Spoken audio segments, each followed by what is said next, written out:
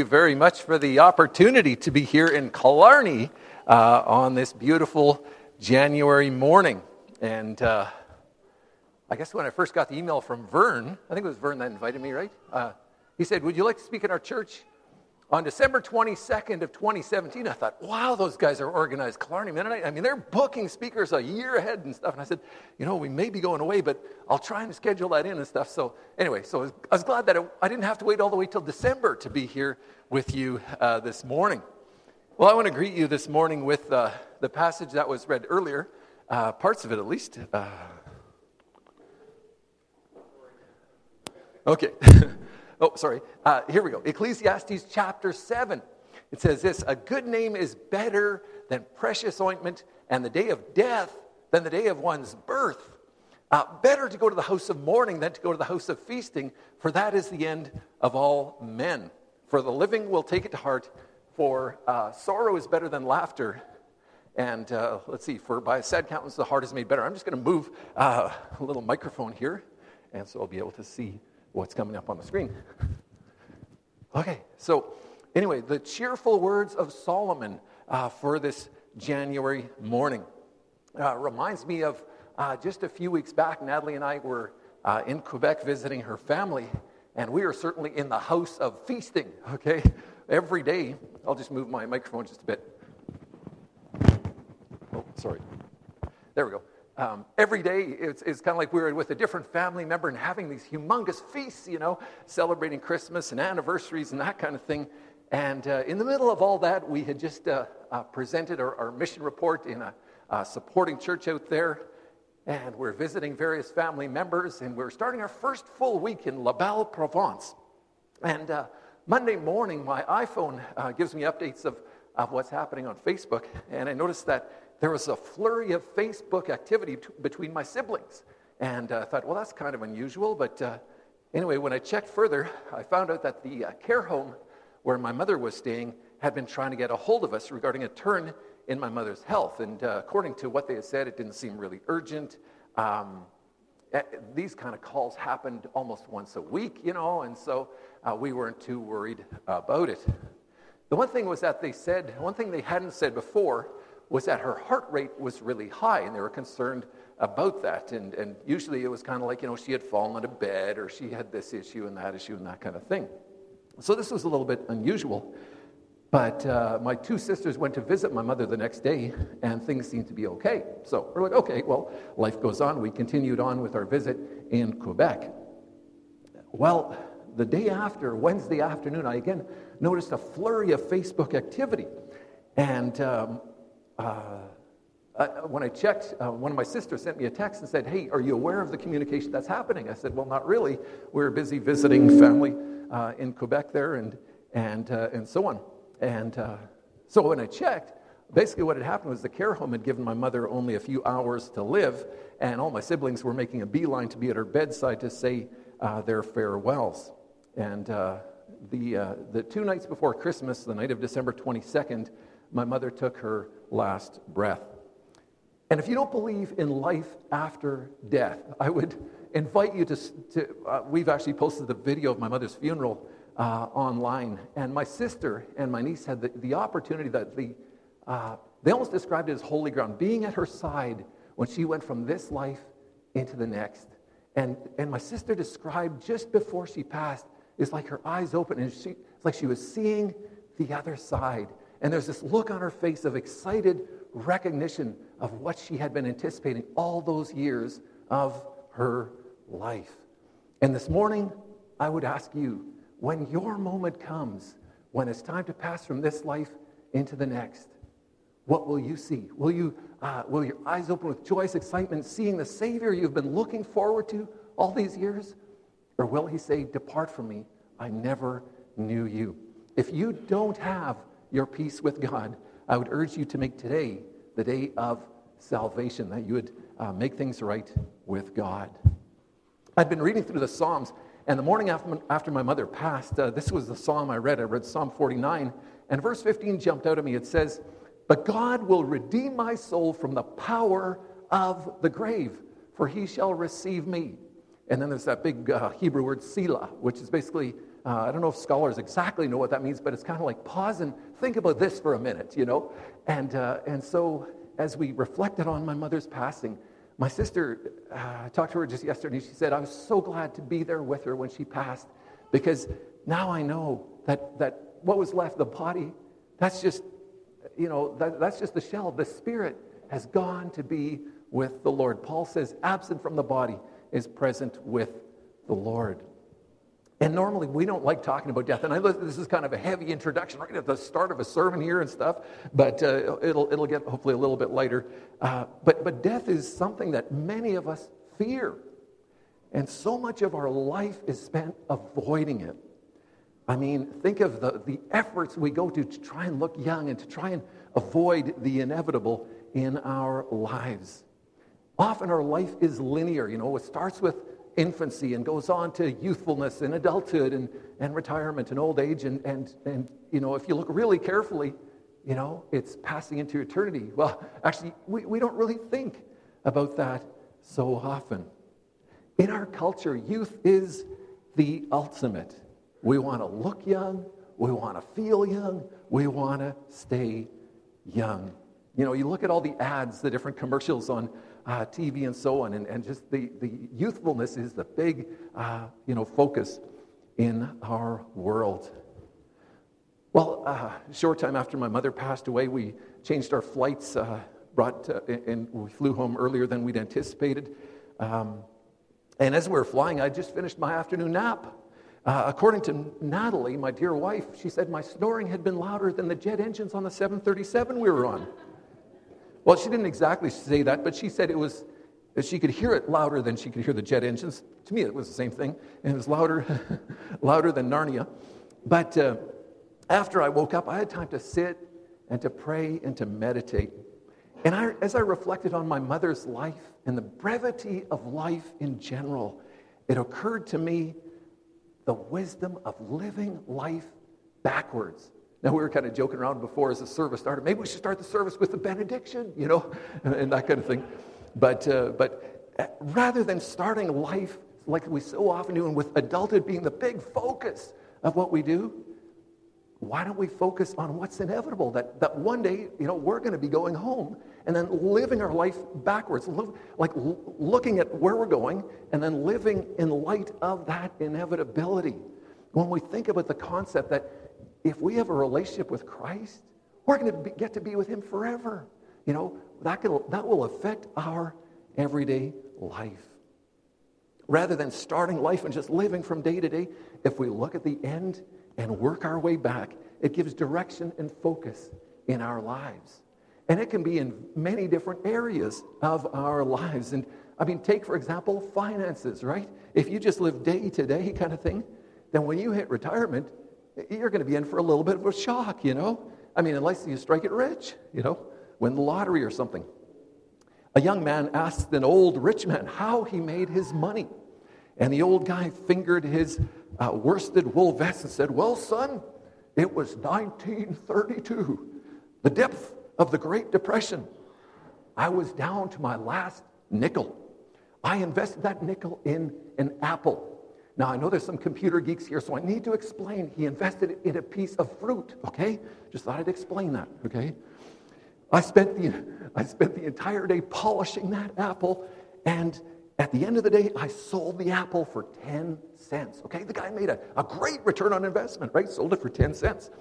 The next morning, I invested those 10 cents into 2 apples. I spent the entire day polishing them and sold them at 5 p.m. for 20 cents. I continued this system for a month, and by the end of that time, I had accumulated $1.37. Then my wife's father died and left us $2 million. Well, joking aside, having enough to retire on isn't going to just happen. It's going to mean starting at the end, saying, okay, I want to have, I need to have this much to live on, and then preparing now in our working years to prepare for those times. In our health as well.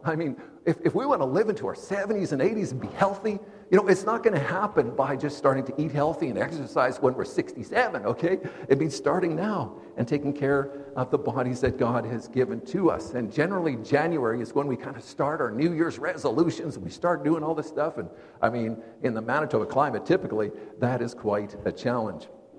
Spiritually as well, preparing for that day when we meet the Lord. How does that affect our lives now? How do we prepare for that day? David, in Psalm 37, talked about the day that he was going to meet the Lord. He says, Lord, make me to know my end. And what is the measure of my days, that I may know how frail I am? Indeed, you have made my days as handbreadths, and my age is as nothing before you. Now, hopefully that encourages those here that are worried, my age is as nothing before the Lord, okay? Certainly every man at his best state is but vapor, Selah. Surely every man walks about like a shadow. Surely they busy themselves in vain. He heaps up riches and does not know who will gather them. So those are the words of David from Psalm 39. Moses also talked about the same thing. He said, Lord, you've been our dwelling place in all generations. Before the mountains were brought forth, or ever you had formed the earth and the world, from everlasting to everlasting, you are God. Awesome song written about that. I don't know if you guys know it. You turn man to destruction and say, return, O children of men, for 1,000 years in your sight are like yesterday when it is past, and like a watch in the night. You carry them away like a flood. They are like asleep. In the morning, they are like grass, which grows up. In the morning, it flourishes and grows up. In the evening, it's cut down and withers. For we have been consumed by your anger, and by your wrath we are terrified. You have set our iniquities before you, our secret sins in the light of your countenance. God sees everything, even those secret things in our lives. For all our days have passed away in your wrath. We finish our years like a sigh. The days of our lives are 70 years. And if by reason of strength they are 80 years. Well, my mom made it to 84, Yet their boast is only labor and sorrow, for it is soon cut off and we fly away. Who knows the power of your anger? For as the fear of you, so is your wrath. So teach us to number our days, that we may gain a heart of wisdom. Teach us to number our days. Teach us to realize that there's a day coming, a day of accounting coming, that we need to be preparing for. Teach us to number our days, that we may gain a heart of wisdom. Our days are numbered. We just don't know what the number is. Our days are numbered. Some wise fellow says, our days are numbered. If you don't believe me, check a calendar, I didn't think that was very funny either. But in Ecclesiastes 12, Solomon is reflecting on his life. Now, you remember Solomon, right? I mean, the wisest man that ever lived. He had 700 wives. He was a big farmer, had 300 combines, and that kind of thing. But he says in Ecclesiastes 12, he talks to the youth, he says, remember now your Creator in the days of your youth, before the difficult days come. Anybody here in difficult days today? Anybody living difficult days? Okay, 3 of you? Okay. And the years draw near when you say, I have no pleasure in them.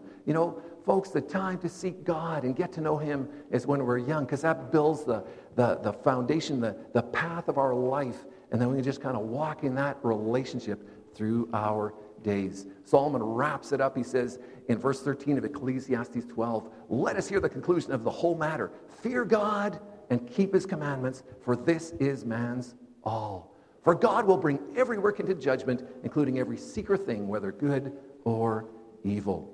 So Solomon reflected on his life and said, you know what? The time to get right with God is when we're young, and build that relationship with Him going forward. Peter talked about it as well, the brevity of life. He says, all flesh is as grass, and the glory of man is the flower of the grass. The grass withers, and its flower falls away, but the word of the Lord endures forever. Our human bodies, they're fleeting. They're kind of like the grass that wither away. But God's word and lives invested in that word and in that God endure forever. Paul was a man who looked at that destination. He said in his writings, we make it our aim to please Him. He lived his life aiming for that day when he was going to meet the Lord. And at the end of his life, he writes in 2 Timothy 4, he says, I'm already being poured out as a drink offering, and the time of my departure is at hand. So the number of his days was getting pretty low, I have fought the good fight. I've finished the race. I have kept the faith. I hope that when we reach our end, we can say that as well. I've fought the good fight, finished the race, kept the faith. And he looks to the other side and he says, finally, there is laid up for me the crown of righteousness, which the Lord, the righteous judge, will give to me on that day, and not only to me, but also to all who have loved his appearing. He looked at the end of his life, and then he looked back and said, Lord, I have walked with you. And that destination, that target that he was aiming for all his life, certainly gave him direction and focus in his life. Living life backwards, seeing where we're going, and then living today in light of that. You say, well, how do we do that? How do we live life backwards? Okay? And it doesn't mean like, you go to college and you wear your shirt backwards or anything nerdy like that kind of thing. But it means living in communication with the creator of the world. Step one, and I'm just going to give you 3 steps, and this is pretty basic stuff, but anyway, so perhaps by way of reminder this morning, but the first thing is to maintain regular communication with the author of life. Does anybody know 1 Thessalonians 5, verse 17? Anybody have it memorized? It's an easy one to memorize, okay? Do you remember like in Vacation Bible School where you used to get awards for memorizing those verses and stuff? This is a good one. Jot this one down because this is a good one. You'll get really easy points. 3 words. Pray without ceasing. Okay? That's pretty easy, right? Right? We can all memorize it. Say it with me. Pray without ceasing. Okay? It's easy to say, but it's hard to do. Just as normally as we breathe, our daily, we don't kind of think, okay, now I've got to breathe. It just kind of happens, right? And that's how our relationship with our Lord needs to be as well, that we're just in continual communication with the author of life, the God of the universe. Keep in regular communication with him. Pray without ceasing. Have that communication, that linked-in relationship with our God. Secondly, if we want to live life backwards, living our lives wisely as God would desire us to, guard your input sources. Guard what you're allowing into your life. The writer of Proverbs, in Proverbs 4:23, a fairly familiar verse, says, guard your heart with all diligence, for out of it flow the issues of life. We need to stand guard over our thoughts, over what we allow into our minds and into our hearts, because that's what's going to flow out from us. As we look at our world, the input that the world offers is one of immediate gratification. Nothing like this living life backwards stuff. It's just kind of like, just live for yourself. The pursuit of pleasure, the avoidance of pain, just live for yourself. We kind of talked about that a bit in Sunday school. Pursuit of pleasure, avoidance of pain.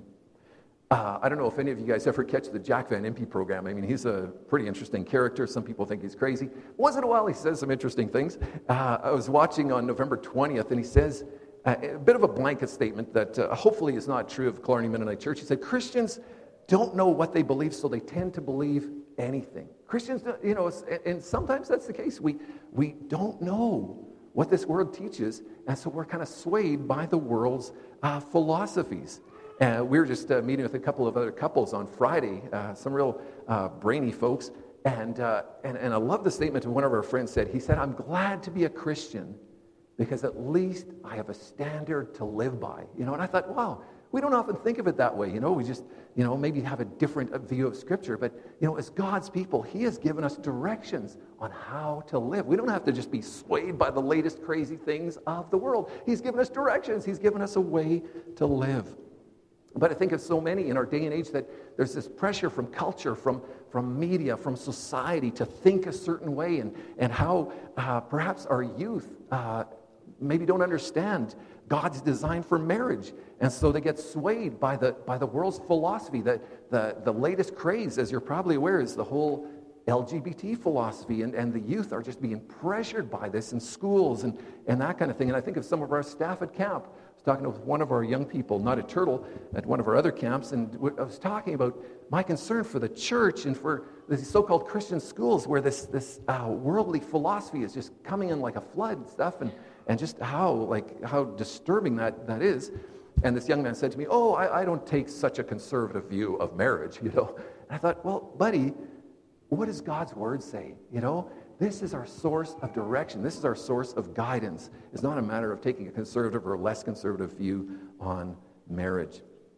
In the video, Tony Evans talked about outsourcing parenting. And I wonder how often that is a tendency as well. There's this trust in the school system to teach those young children. But when the schools are teaching these young children to explore things that, well, anyway, I won't go into details kind of thing, that's very disturbing. And I don't know if you followed the things in Ontario, but recently a law was passed just in the last month or so. If I told you what grade 1ers in Ontario will be taught, and that would be my last invitation to speak here, okay? I'll put it that way. Not that I want to encourage you to find out what they're being taught, but it's very, very disturbing, very heartbreaking. I think of the words of Jesus in Matthew 18. The disciples came to him and said, "Who then is the greatest in the kingdom of heaven?" They were always talking about who is the greatest, right? And Jesus called a little child to him, set him in the midst of them and said, "Assuredly I say to you, unless you are converted and become as little children, you will by no means enter the kingdom of heaven. Therefore, whoever humbles himself as this little child is the greatest in the kingdom of heaven. Whoever receives one little child like this in my name receives me." But then listen to verse 6. What a warning. "Whoever causes one of these little ones who believe in me to sin, it would be better for him if a millstone were hung around his neck and he were drowned in the depth of the sea. Woe to the world because of offenses, for offenses must come, but woe to the man by whom the offense comes." And I think of these children in grade 1 in Ontario and the things they're going to be taught, just the very disturbing, very unhealthy things that are going to be taught. And Jesus said, you know what, if you cause one of these little ones to stumble, it'd be better if this big honking piece of stone were put around your neck and you're just tossed into Lake Erie or something like that, you know. If your hand or your foot causes you to sin, cut it off and cast it from you. For it is better for you to enter into life lame or maimed than to have 2 hands or 2 feet and be cast into everlasting fire. And if your eye causes you to sin, plug it out and cast it from you. Kind of gross. Or it's better you to enter into life with 1 eye rather than having 2 eyes to be cast into hell fire. Very disturbing words there, but just a warning that, you know, if our life, if our conduct is causing people to live in destructive ways, there's going to be an accounting coming. And I just, you know, think of these, like I say, these children in grade 1, and perhaps some of this is coming into Manitoba as well. I hope and pray not, but anyway, just the disturbing stuff these children are being taught. I think of the universities, said to be places of higher learning, places of critical thinking. But when those schools teach a lifestyle that God's word warns against, and ostracize and reject and basically pick on anyone that doesn't bow to their ways, the school system is broken. You know, we live in a very broken nation. And I would urge those of you that are maybe in high school right now, that are just kind of trying to find your path. I know you want to get through university and get onto your career, making the big bucks, but I would urge you to spend at least a year in a Bible school. And I'm not talking about a wishy-washy liberal arts college. I'm talking about a Bible school where you're going to get a foundation as to what God's word teaches and what this faith that we hold to is all about. Because when you step into the university and you say, I'm a Christian, it's like you're wearing a honking big bullseye, okay? And, aim will be taken at you. So be prepared before you step into that. I don't know if you watch the world news at all. I can handle it only in small dosages. But when the world tells you that Israel has no right to Jerusalem and that kind of thing, there's no history to back this up. It's kind of like, something is broken here, folks. Something is really messed up. Our world has lost their moral compass. When our media no longer tells us the news, but they twist that news or actually, invent the news, maybe even to create the news to achieve their own agenda, our system is broken. And if you're trusting the media, if your source of information is to flick on the news at 6 o'clock, 5:30 or whatever, and that's your view of what's going on in the world, my friend, you are getting a very distorted view of what's happening. Our media, bless their hearts. I mean, I hope they're trying their best, but it seems like there's an agenda that's being driven, and we've certainly seen it in our country and, of course, in the States as well. When the media use their power to pressure leaders to think in a certain way and to attend events that mock God and his ways, our system is broken. I don't know if you noticed, I think the last time I spoke here was just before our provincial election, and the election was the next day.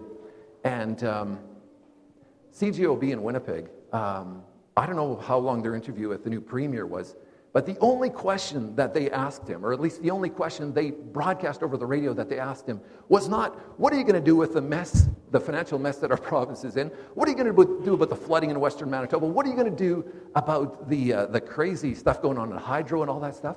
The only question they had for him was, are you going to attend the Pride Parade? Folks, our world is broken. You know, it's this pressure that you, as an elected leader, have to attend this thing, whether you agree with it or not. I could talk about movies. You know, my mother used to say, movies are evil. You know, she didn't exactly say that, but that was kind of the gist of it. And probably most of you grew up in the same sort of thing. And Natalie's mother was a little more diplomatic. She said, when you go to watch a movie, if you go to watch a movie, ask yourself, what's the message in that movie? What's the message they're trying to portray? Because every movie is recorded, is prepared with a purpose. What is the message? Folks, if we're not viewing our schools, our media, our government with an eye of, skepticism, we're going to get swept away like the rest of our world. If we're trusting blindly in what, CNN or CBC or whatever is feeding us day after day, we're going to have a very biased view of the world. Jesus says we, as his people, need to be wise as serpents and harmless as doves. You know, as I was thinking about our country, and Natalie's been studying counseling, so I was trying to figure out what is going on in our country. Like, what is the deal here? I think psychologists would call Canada, or would diagnose us as having a dissociative disorder, okay? It's basically what happens when, it's almost like having a split personality, okay, is what's going on. It's okay to do this, but not this. So say, for example, like if you're a member of parliament, it's okay if you go to church, but just don't let that affect anything in government. Two different worlds, and it's kind of like, you just can't live that way, right? It's a mental illness, I don't know if you followed, like I said, the Ontario politics. A 19-year-old young man was elected just recently to Ontario's legislature. His name is Sam Oosterhoff.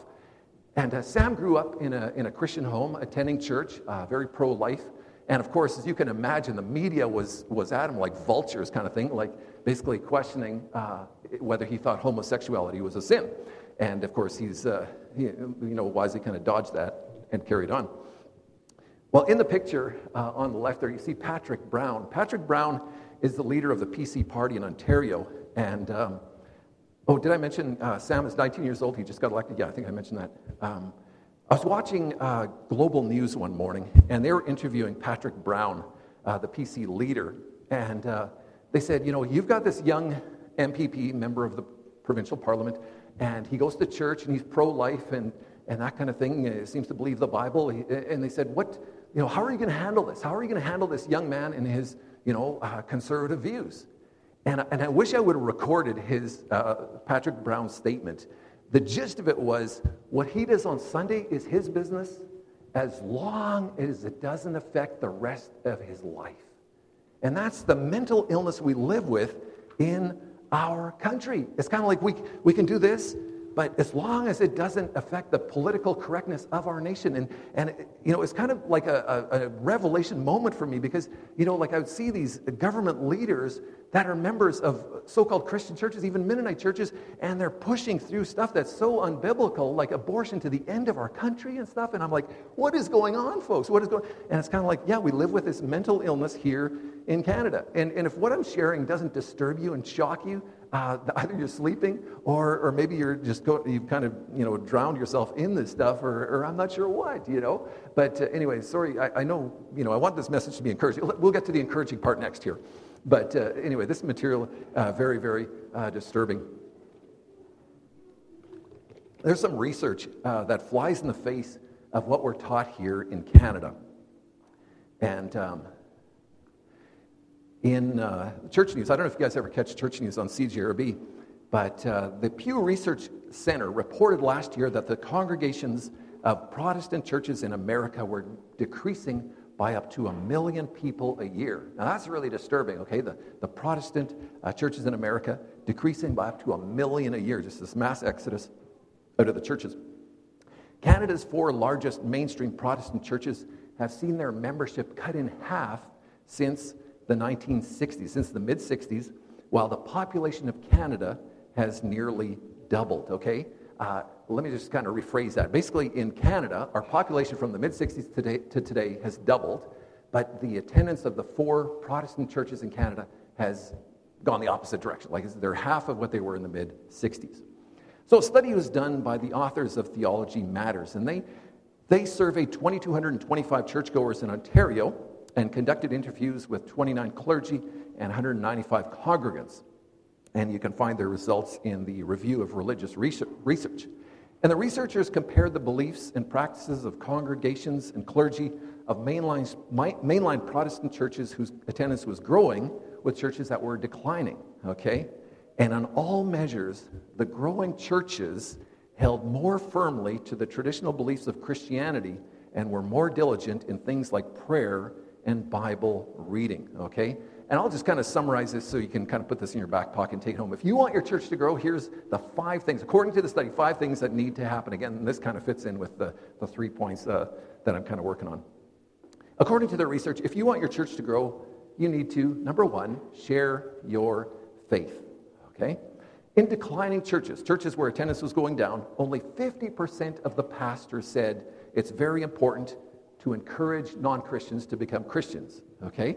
Whereas in churches that were growing, 100% of pastors said that's very important, okay? So number 1, share your faith. Pastors, 100% of the growing churches said, yeah, we need to share our faith, you know? Whereas in churches that were declining, only half of the pastors felt that to be the case. The second thing that needs to happen, the pastors need to be in the Word, okay? In growing churches, 71% of pastors were in the Bible every day. Now, I thought, that's actually pretty low.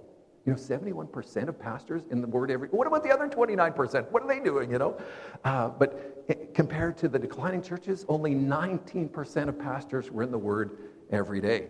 So pastors need to be in the Word. Well, the rest of us are not off the hook. Parishioners need to be in the Word. In growing churches, 46% of the people read the Bible once a week. Now, again, I thought that was really low. No, I better not ask for a show of hands. I don't want to embarrass anybody. But I'm sure in Killarney Mennonite, it's 100% of you that read the Bible at least once a week, okay? At least I would hope so. But in growing churches, 46% of the people read the Bible once a week. In declining churches, only 26% read the Word once a week. Not only be in the Word, but to believe the Word, okay? Let me present a statement and then tell me if you agree with this or not. Jesus rose from the dead with a real flesh and blood body, leaving behind an empty tomb. Okay, how many of you would agree that Jesus rose from the dead with a real flesh and blood body, leaving behind an empty tomb? Does anybody believe that here? Okay, probably the vast majority. In churches that were growing, 93% of clergy and 83% of worshipers would agree with that statement. Whereas in declining churches, 67% of worshipers, 56% of clergy would agree to that statement. So we need to believe what the Word says. And finally, believe in prayer. In churches that were growing, every one of the pastors said, we believe that God performs miracles in answer to prayer. And 90% of the church attendees believed that as well. Whereas in the churches that were declining, only 80% of the congregants believed that, and only 44% of the clergy agreed to that statement. And I know that's a lot of statistics and stuff, that's a lot of information, but the point is, you want Killarney Mennonite Church to grow? Tell people about Jesus. Be in the Word, be in prayer. Believe that God answers prayer and believe what God's Word says. This is all scriptural. James says in James 5, confess your trespasses to one another and pray for one another that you may be healed.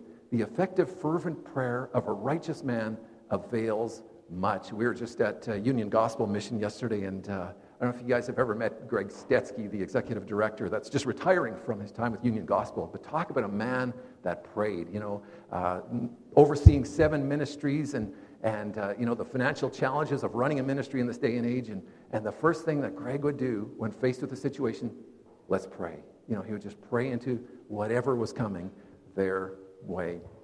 James goes on in verse 17.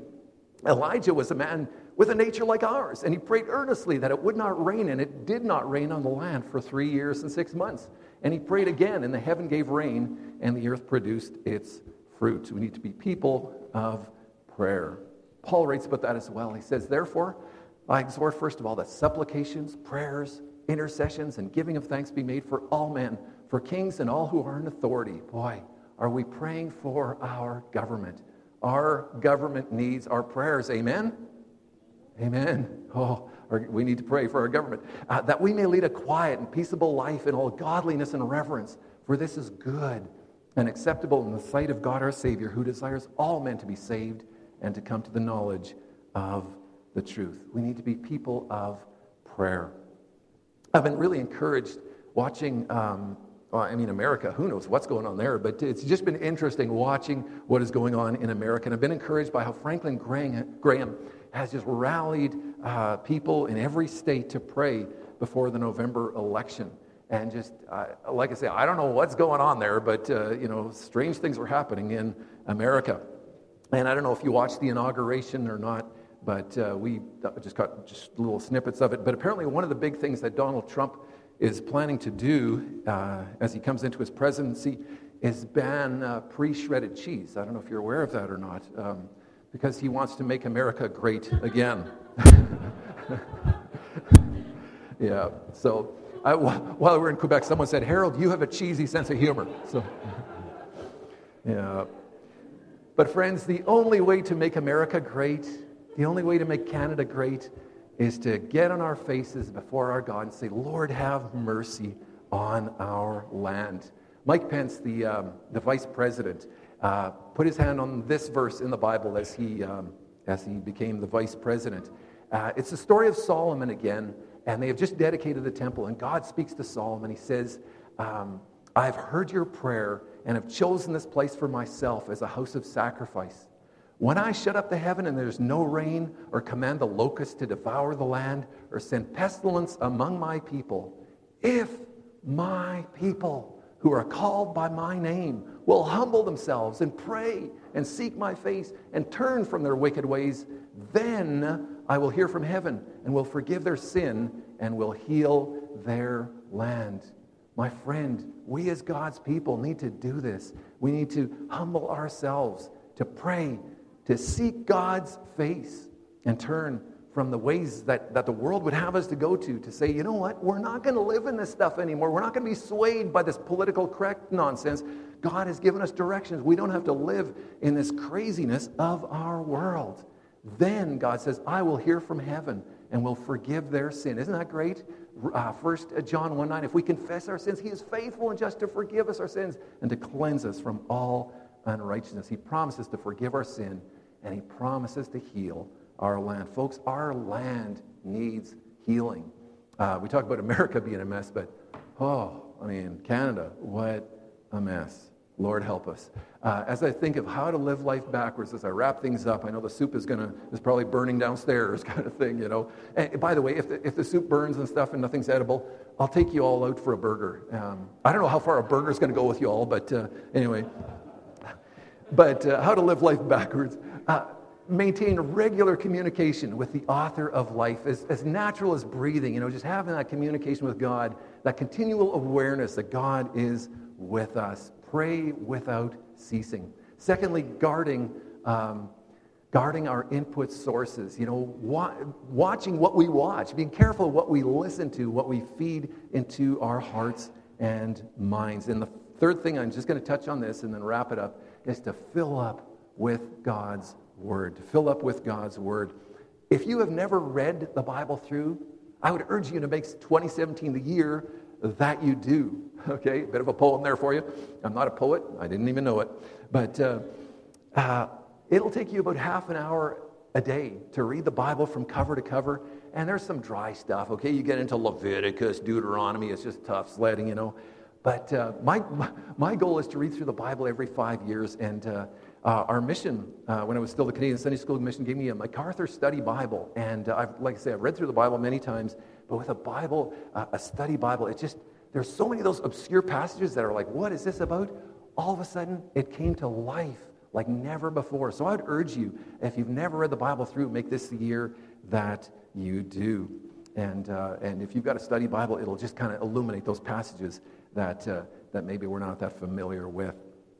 Folks, living life backwards, seeing where we're going. Eventually, if we've got a relationship with Christ, we're going to meet him face to face. So how does that affect our life now? And as I look at the world events, the things that are happening in Israel, the things that are happening in Washington, around the world, I mean, the trumpet call has got to be soon, right? I mean, the Bible says the trumpet's going to sound, the dead in Christ will rise first, and that's why our church will be the first out of here. The dead in Christ will rise first, But are you ready for the trumpet to sound? Are you ready to when that upward call comes, are you ready to meet Jesus face to face? But maybe like my mother, maybe that meeting with the Lord will come in death. Are you ready? We never know when our time is up. We never know when it's going to be our time to go. As we look at our world, and in the last year or two, there's been more Christians that have been killed for their faith, for our faith, than ever before in the history of the world. In the other 1900 and some odd years, there's been so many people that have died for their faith. If that comes to our door, if that comes to our shores, are we willing to die for our faith? Living life backwards, saying, you know what? I mean, Jesus died for me. I am willing to live for him. As we go through this year of 2017, we're a couple of weeks, 3 weeks into it already, but where do we want to be at the end of this year in our walk with the Lord? Maybe with our finances, with our relationships and stuff. Now's the time to kind of set that direction and focus on that. Where do we want to be 5 years from now? What do we need to change now to get there? Where do we want to be 10 years from now? Today is the day. We need to make those choices to change that direction that we need to make as we prepare for the life after this one. Shall we pray?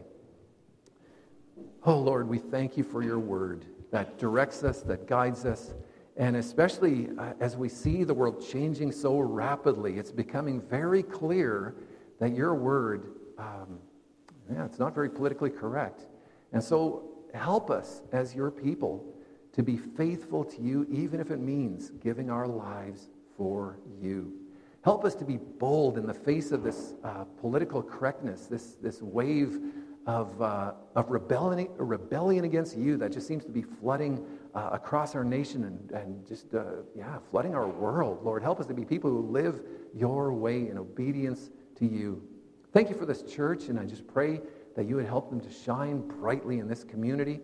Thank you for the impact they have made over the years and how great an impact they've also had at Turtle Mountain Bible Camp and other places. And we just pray your special blessing on Pastor Danny, on his family, and on all the church leadership, that you would do a mighty thing in this church and through this church. We thank you for it, and we thank you for who you are. In Jesus' name, amen.